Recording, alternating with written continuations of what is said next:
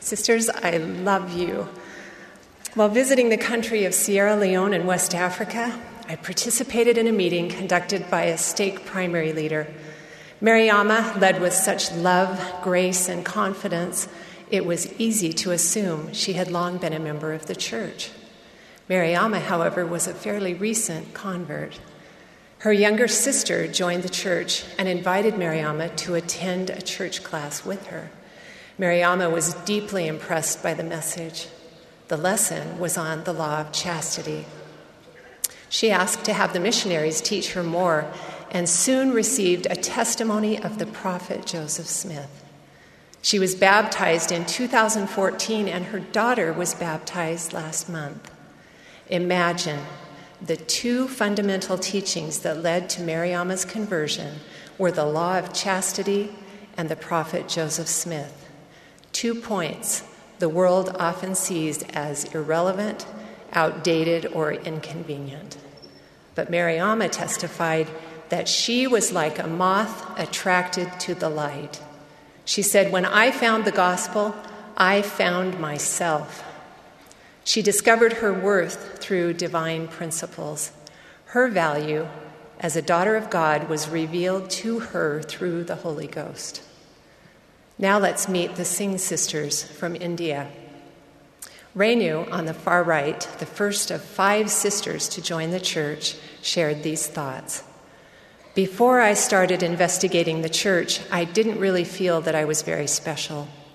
I was just one of many people, and my society and culture didn't really teach me that I had any value as an individual. When I learned the gospel and learned that I was a daughter of our Heavenly Father, it changed me.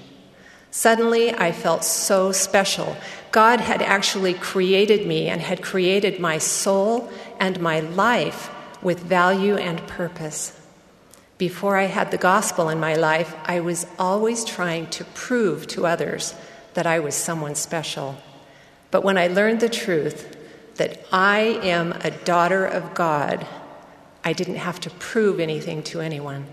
I knew that I was special. Don't ever think that you are nothing. President Thomas S. Monson said it perfectly when he quoted these words, "The worth of a soul is its capacity to become as God." I was recently blessed to meet another young woman who understands this same truth. Her name is Tayana. I met her at Primary Children's Hospital in Salt Lake City. Tayana was a junior in high school when she was diagnosed with cancer. She fought a brave battle for 18 months before passing away a few short weeks ago. Tayana was full of light and love. She was known for her contagious smile and her trademark double thumbs up. When others asked, "Why you, Tayana?" her response was, "Why not me?" Tayana sought to become like her Savior, whom she so dearly loved. During our visits, I learned that Tayana understood her divine worth. Knowing she was a daughter of God gave her peace and courage to face her overwhelming trial in the positive way she did. Mariama, Renu, and Tayana teach us that the Spirit will confirm to each of us individually our divine worth. Truly knowing that you are a daughter of God will affect every aspect of your life and guide you in the service you render each day. President Spencer W. Kimball explained in these glorious words, "God is your Father. He loves you. He and your mother in heaven value you beyond any measure. You are unique, one of a kind, made of the eternal intelligence which gives you claim upon eternal life. Let there be no question in your mind about your value as an individual. The whole intent of the gospel plan is to provide an opportunity for each of you to reach your fullest potential, which is eternal progression and the possibility of godhood." Let me point out the need to differentiate between 2 critical words, worth and worthiness. They are not the same. Spiritual worth means to value ourselves the way Heavenly Father values us, not as the world values us. Our worth was determined before we ever came to this earth. God's love is infinite, and it will endure forever. On the other hand, worthiness is achieved through obedience. If we sin, we are less worthy, but we are never worth less. We continue to repent and strive to be like Jesus with our worth intact.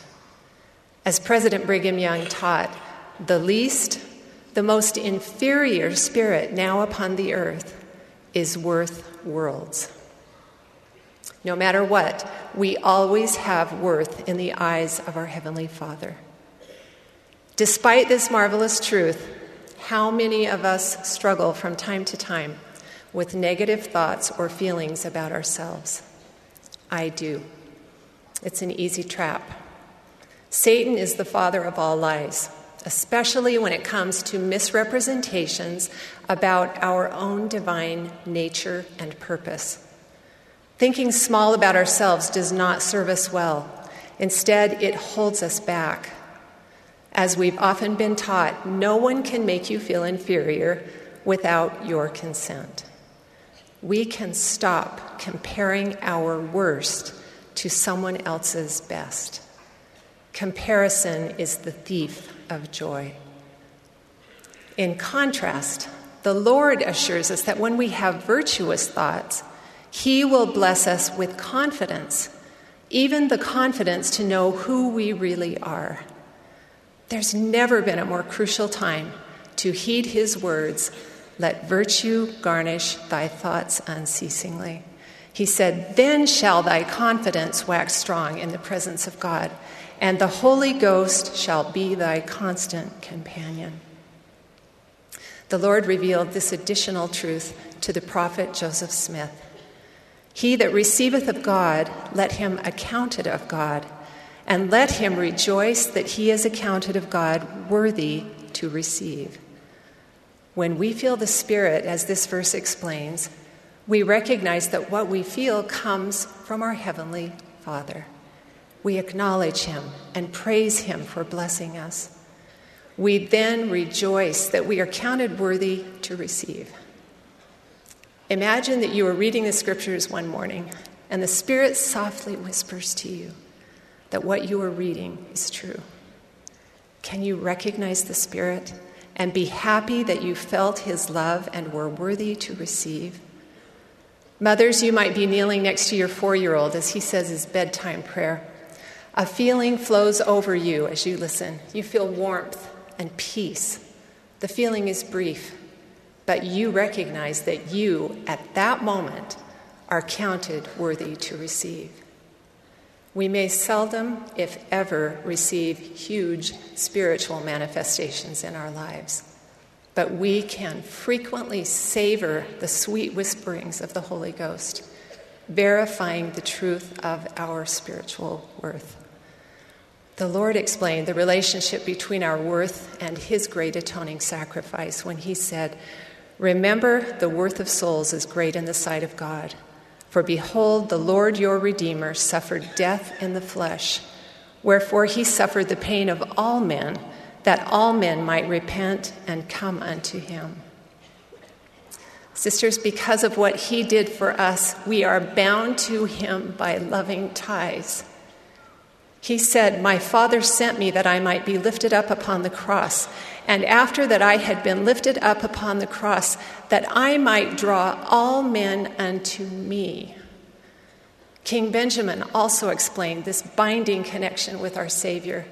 "And lo, he shall suffer temptations and pain of body, hunger, thirst, and fatigue, even more than man can suffer, except it be unto death. For behold, blood cometh from every pore, so great shall be his anguish for the wickedness and the abominations of his people." That suffering and the results of that suffering fill our hearts with love and gratitude.